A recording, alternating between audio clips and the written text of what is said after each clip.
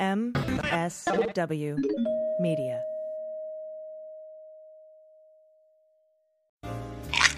We're all busy, and that's why sometimes you want a good drink and you want it fast. So strap in and hold on tight, friends. This is the 3-Minute Bartender.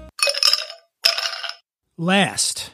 Just last. Why last? Because last is the first word of the last word. An awesome Prohibition-era cocktail that's both easy and delicious. 2 words that have never been used to describe me. I'm difficult and bitter, but I know you wouldn't have me any other way. Now, the last word was created at the Detroit Athletic Club before Prohibition. It was the most expensive thing on the menu at an eye-watering 35 cents. It made it into 10 Saucier's classic 1951 cocktail book, Bottoms Up, before being forgotten for half a century. It was resurrected by Mary Stenson at the Zigzag Cafe in Seattle in 2004. Since then, it's become a modern classic. For good reason. It's a perfect freaking cocktail. Here's what you need to make it. Gin. Use a good botanical-forward gin like Ford St. George or the Botanist.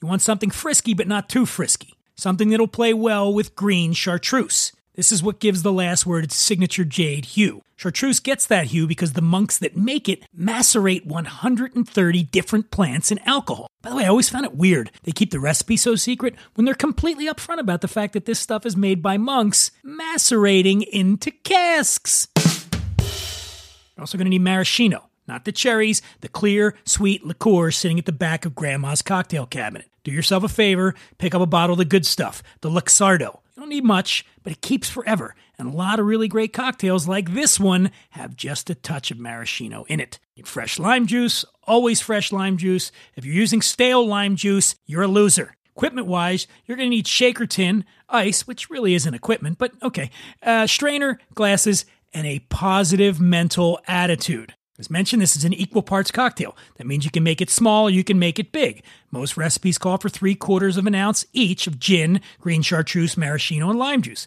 But if you only want a half an ounce, I'm not going to blame you. To your 2-ounce last word folk out there, we hope you have your last words written down because that's going to end up being an 8-ounce drink. And no one is going to be able to tell what you're saying after that. Fill your shaker with ice, pour in your ingredients, again, equal parts gin, chartreuse, maraschino, and lime juice, and shake like the dickens. The shaker, that is. If you want to shake yourself afterwards, that's between you and your conscience. Strain into a chilled cocktail glass. Now, persnickety people insist this drink be strained finely so no ice chips sully the surface of your drink. But you know what I hate? Persnickety people. And you know what else? I kind of like ice chips. You do you. I'm calling this one strainer optional. I've seen this garnished with a maraschino cherry, and I've seen it garnished with a lime twist. I've also gone ahead and made it ungarnished. That's right, I'm dirty like that. Also, sometimes I run out of garnish, and I'm not persnickety. Now, there are variations on this drink, including the Final Ward, which swaps in rye whiskey for gin and lemon juice for lime. It was created in 2007 by Phil Ward at Death & Co. in New York. The Dublin Minstrel uses Irish whiskey, the Closing Argument uses tequila, the Wordsmith uses rum. But you know who has the last word on what you put into your last word? You do, friend. You do. And finally, we can't talk about the last word and leave you with anything other than famous last words. In this case, from comedian Bob Hope. While on his deathbed, his wife asked him where he wanted to be buried. Bob Hope quipped, "Surprise me." Word! That's the last word of the last word. It's word.